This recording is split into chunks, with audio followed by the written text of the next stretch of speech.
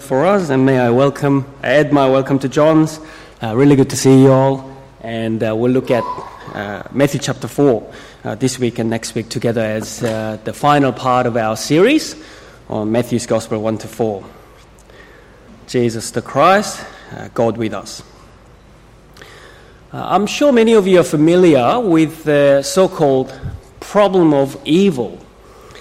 It has long been called the Achilles heel of the Christian faith, put forward by philosophers like John Stuart Mill. It is often put like this: God is all-powerful, God is all good, yet evidently evil exists in the world.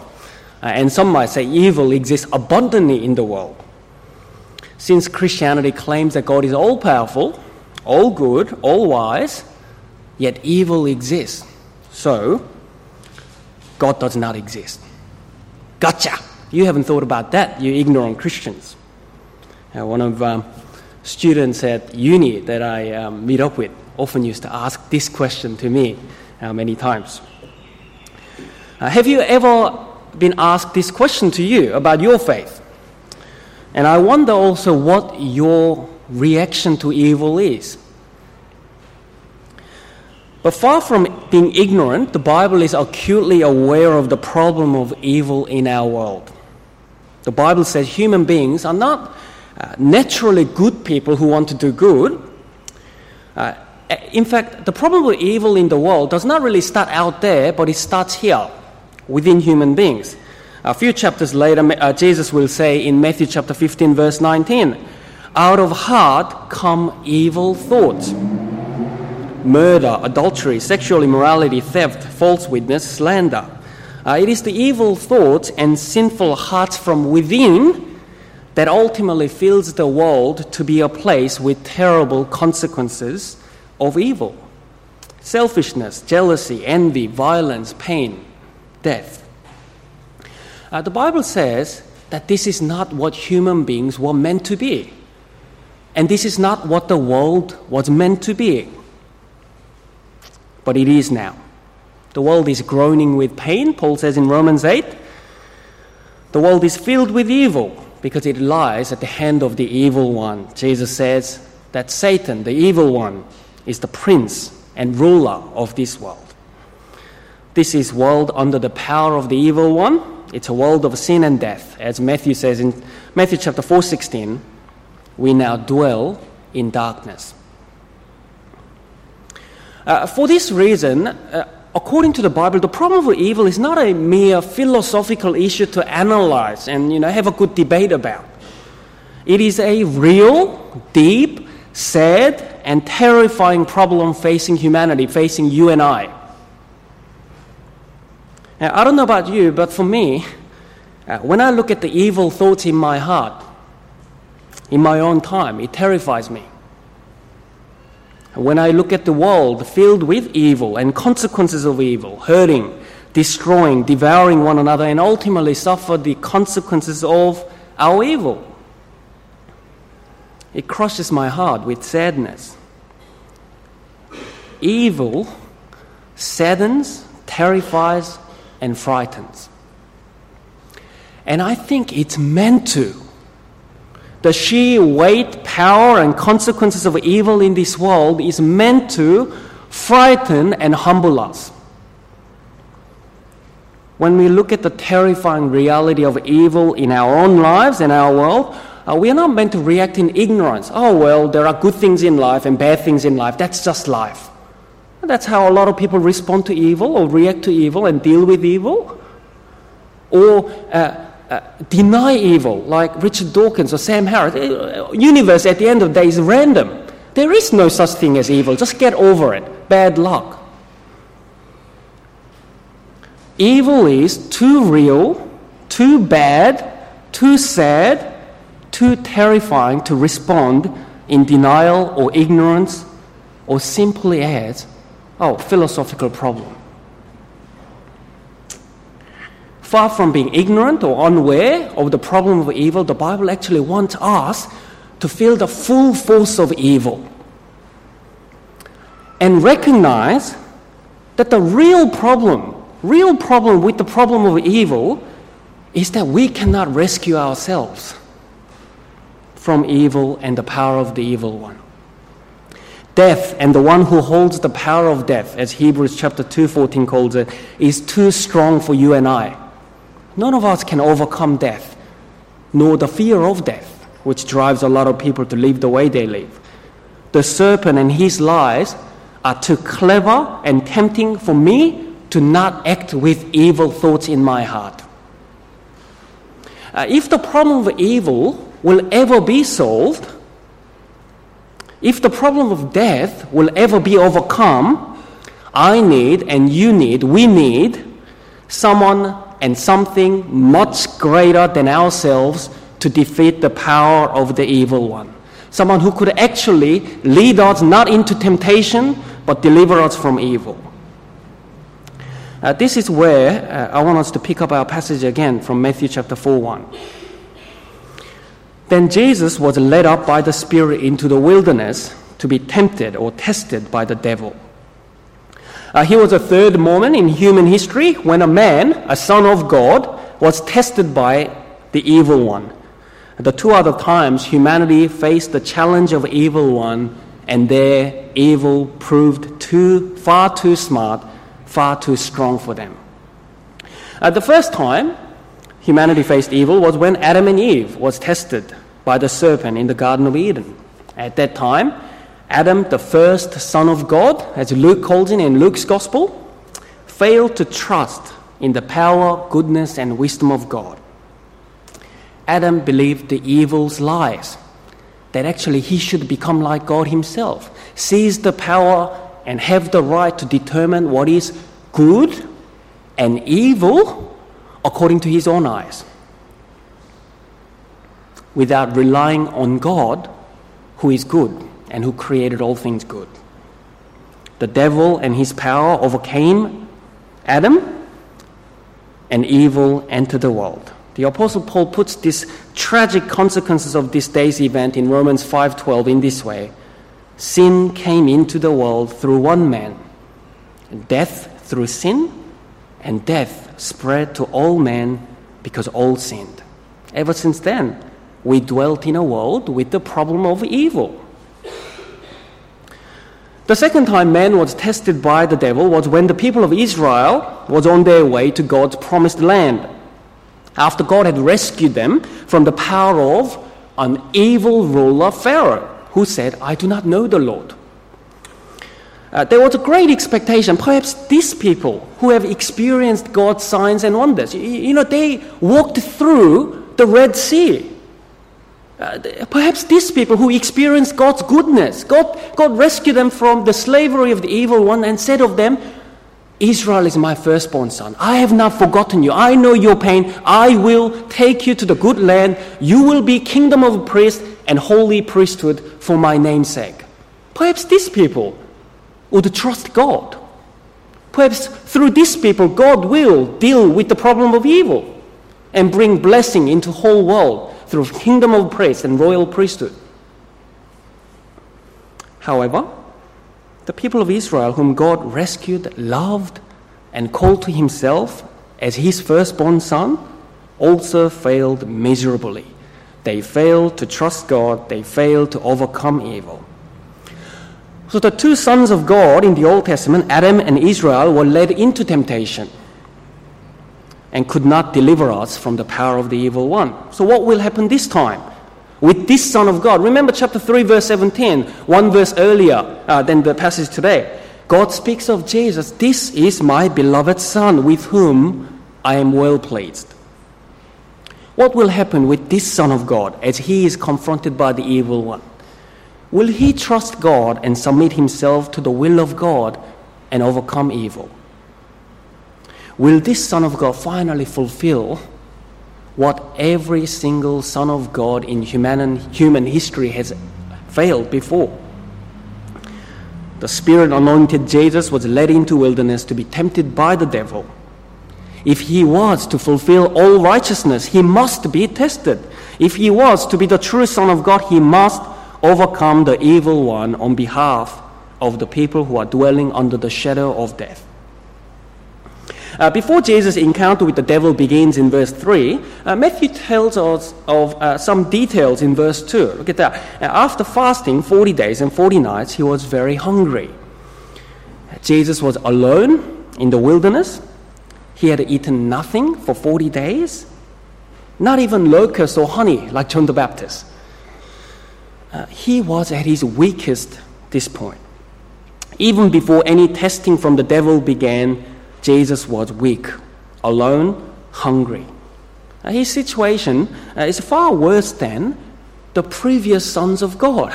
It doesn't look very promising at this point. One preacher puts the difference between Adam's testing and Jesus' testing in this way. Adam and Eve were in paradise. Jesus was in the vast, desolate wilderness of Judah. Adam and Eve were physically content and satisfied with all the fruits from God's good land. Jesus was hungry, having fasted for 40 days and 40 nights. Adam and Eve were together. They had each other for company and mutual support. Jesus was all alone. At this point, the tempter came. Look at verse 3. The tempter came and said to him, "If you are the Son of God, command these stones to become loaves of bread." I think the "if" there in verse 3 is perhaps better translated since. It's not really doubting whether Jesus is the Son of God, but devil is trying to test Jesus. Well, since you are, do something about it.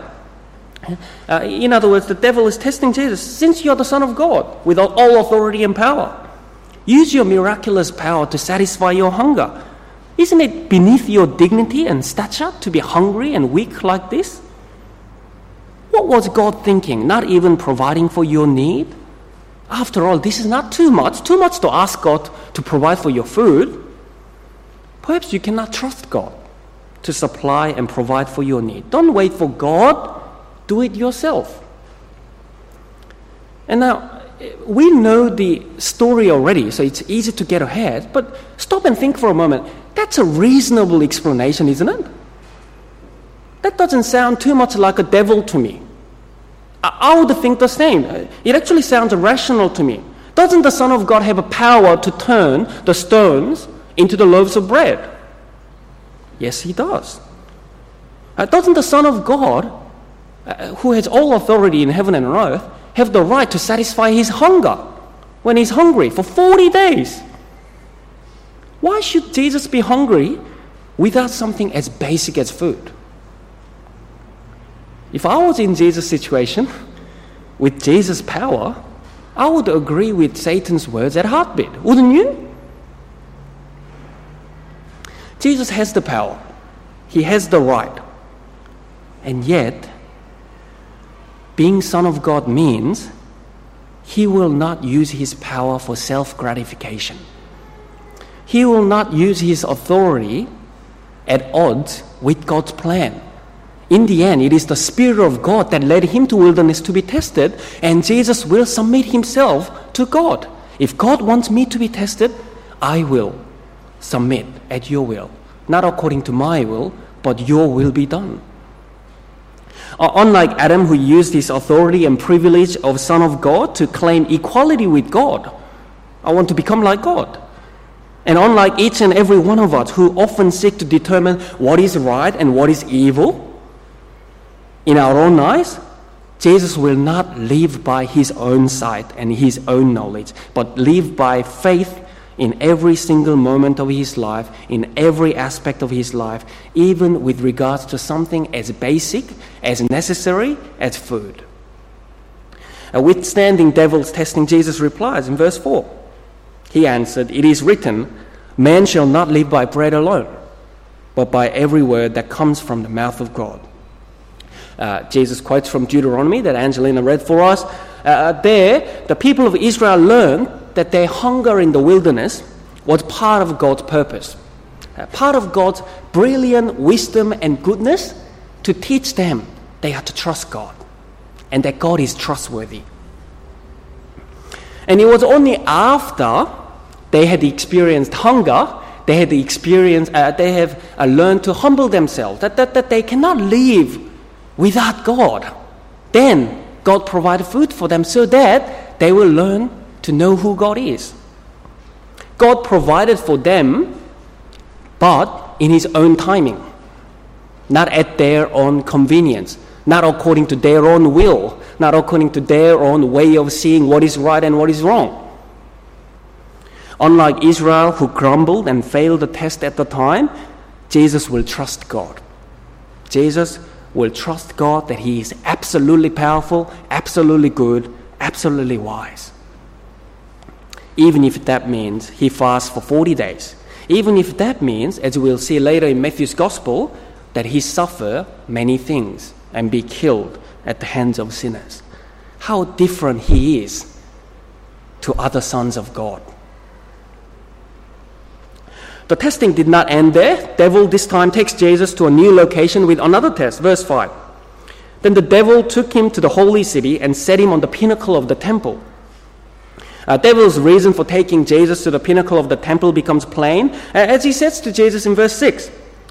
Well, since you are the Son of God, throw yourself down.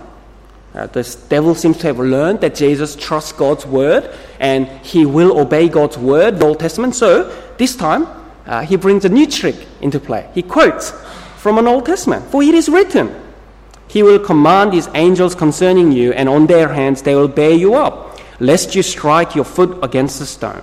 It quotes from Psalm 91, verse 11 and 12, where God promises that he will protect his Messiah. He will protect his king, son of David. David said, look, you are the Son of God. Since you are the Son of God, throw yourself down and prove yourself. After all, we are at the pinnacle of the temple. You see how many people there are, and they'll look at your miraculous sign and that you are the chosen one. They'll worship you. Come on, prove it. You have God's promise. However, the devil was twisting the real intention of God's promise in Psalm 91. Devil was, in fact, here actually encouraging Jesus to deliberately create a situation so that God would be obliged to fulfill his promise to Jesus. So that God is there to serve the purpose of the Son of God rather than the Son of God serving the purpose of God. And we do this time, don't we? Time to time. We say, well, God, you promised that you will protect me. I'm in a tough situation now, so deliver me from this situation, and then I'll really, from now on, really worship you. I really praise you. If you really help me this time, I will do this for you. That kind of a bargaining with God, trying to force God's hand to do what I want him to do, with even using Bible verses. Look very pious when you use Bible verses like that. That is Satan's tactics.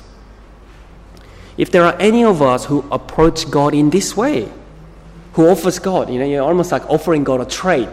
You give me this, and then I'll worship you. If you don't give me this, I don't know if I can fully trust you. Recognize that that is not true worship. That is actually idol worship. That's what idols do for you. Trade in. And that's actually what Satan will offer. Worshipping Satan, it can work like that. Satan, you give me this and I'll give you mine. But God will not be mocked. Do you also notice that in today's passage, Satan is not dumb? He tempts and tests Jesus with what might have been most tempting for Jesus. And we'll see that throughout Matthew's Gospel as well. He does not test Jesus with, if I may put it that way, like stealing, murder, committing adultery, but with what's rational and logical and reason, like provide food for yourself, like reading from the Bible. He says, look, the Bible says there are good things in life that you should enjoy.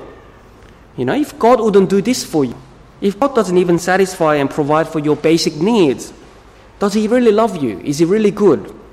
Can you really trust him? And how many of us have fallen into that lie of Satan? How many of us try to force God's hand and get him to serve our own purposes rather than submitting ourselves to his purpose, trusting that in his own time he will answer our prayers? Trusting that God knows better than us, and at the right time God will answer us. Instead of that, how many of us doubt, complain, grumble about our situations when our living standards does not meet our expectations? On our own, the devil is too strong too deceitful for us to overcome. If we ought to not be led into temptation, if we ought to be delivered from the power of the evil one, we need someone who would love God with all his heart and mind and soul and strength. We need someone who, with all of his being, desire to see God's name being hallowed. His will be done, not ours, even at the cost of his own convenience, his own glory, and even his own life. And look at verse 7. Jesus said to him, again, it is written, "You shall not put the Lord your God to the test." At last, here is a man, a son of God who holds fast to God even in the face of the deceitful power of the evil one. However, the devil hadn't given up. Verse 8, again the devil took him, this time to a very high mountain. And what does he do? Shows him all the kingdoms, their glory. Devil takes Jesus to a position even further up than the pinnacle of the city. From this high mountain, the devil shows Jesus all the kingdoms of this world and their glory. The word glory here, I think, refers to the outward appearance of a thing, the splendor, attractiveness of this world. You look at all the Instagram photos of the beautiful places around this world, whether it be the attractiveness of the New York City to the high-rise buildings of Wall Street, things like that. In the Old Testament, the prophet Daniel had a different view of the kingdoms of this earth. Daniel compared actually the kingdoms of this world and their glory like the beasts, bloodthirsty, bringing oppressive destruction and death. Hence, Daniel prophesied that one day there will be a kingdom of heaven which will crush and overcome the evils of the kingdoms of this earth and establish God's rule and his glory forever. However, here, the devil only shows Jesus the outward appearance, the attractiveness, the splendor and majesty of kingdoms of this world to lure him in.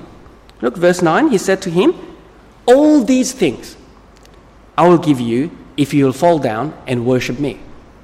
You see what I mean? With the devil, it works like that. If you fall down and worship the devil, he will give you what you want. And this is how so many humans in the past and present have seen the kingdoms of this world and desired its glory. This is how actually devil rules the world today. Devil does not rule by taking over your spirit.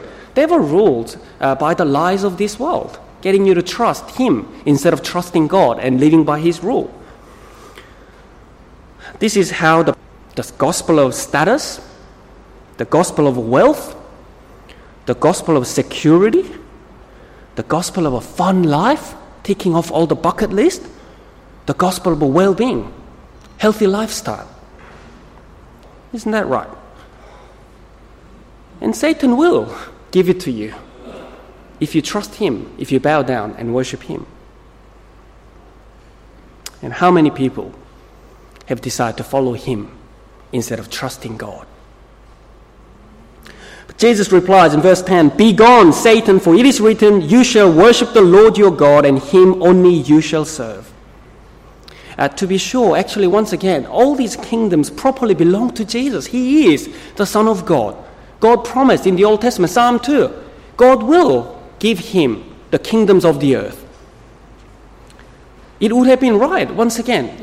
Satan's temptation for Jesus is not unreasonable. However, Jesus refuses to take it from Satan.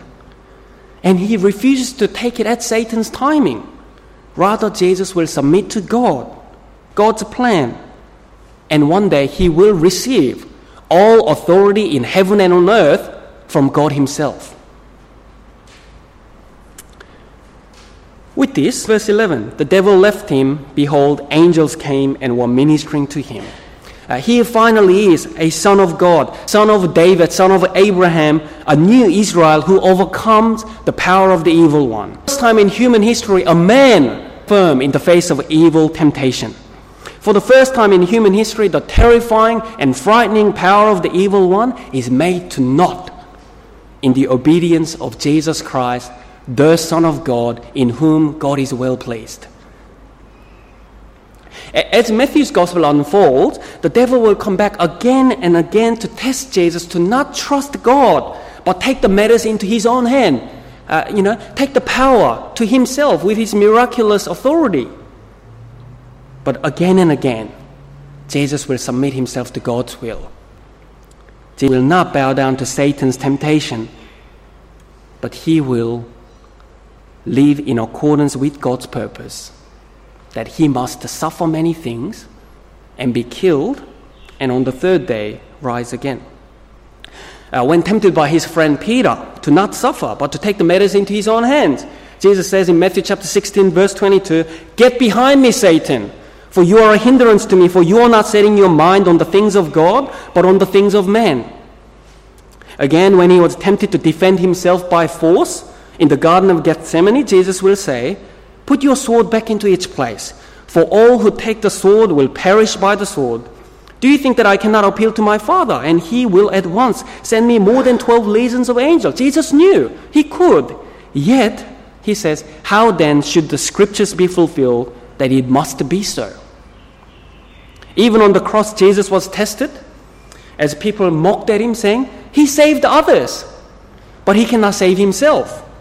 He says he's the King of Israel. Let him come down from the cross, then we will believe you. We will worship you if you come down from the cross." He trusts God. Let God deliver him if he desires him. For he said, "I am the Son of God." Matthew chapter 27, verse 42-43. What we see is that Jesus was tested, tempted, and tried in every possible way. He knows what it's like to be hungry. He knows what it's like to be lonely. And also, when you look at John's Gospel, he knows what it's like to lose his best friend to death. What it's like to be betrayed by his closest friends and let down by people you trust and love. He faced enough cases of illnesses in his own life and the terrifying reality of evil. Far from being ignorant of the problem of evil, the Son of God entered in to the name means back in chapter 1. "You shall name his name Jesus, for he will save his people from their sins." He will save his people from the consequences of their evil things. He did this for you and I, because we cannot rescue ourselves from evil. We cannot rescue ourselves from the consequences of evil in this world. The Son of God entered in our place, tested and tried in every possible way, and trusted, obeyed God perfectly for you and for me. In him, a light finally dawns for people dwelling in darkness. Now, this is what happens when God is with us, Emmanuel. The evil one begins to lose its power because God is with us. Who says Christian God is far away if God is with us? When we get to the end of Matthew's Gospel, Jesus will demonstrate his ultimate victory over evil. After dying for our sins on the cross, he rises on the third day and declares, "All authority in heaven and on earth is given to me." The evil one no longer rules the world. He is no longer prince of the world.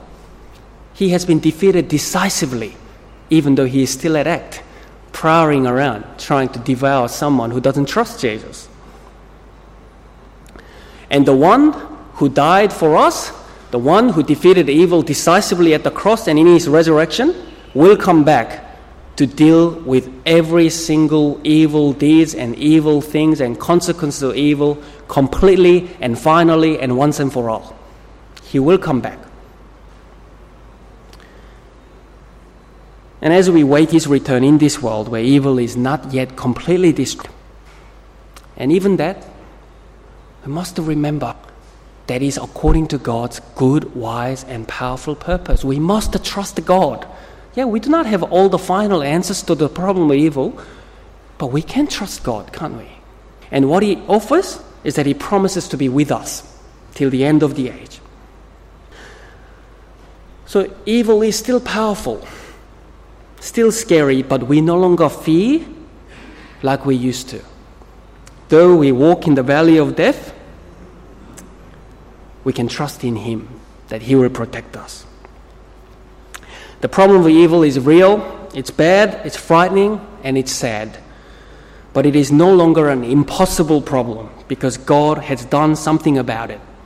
In Jesus, God has defeated evil decisively for you and I.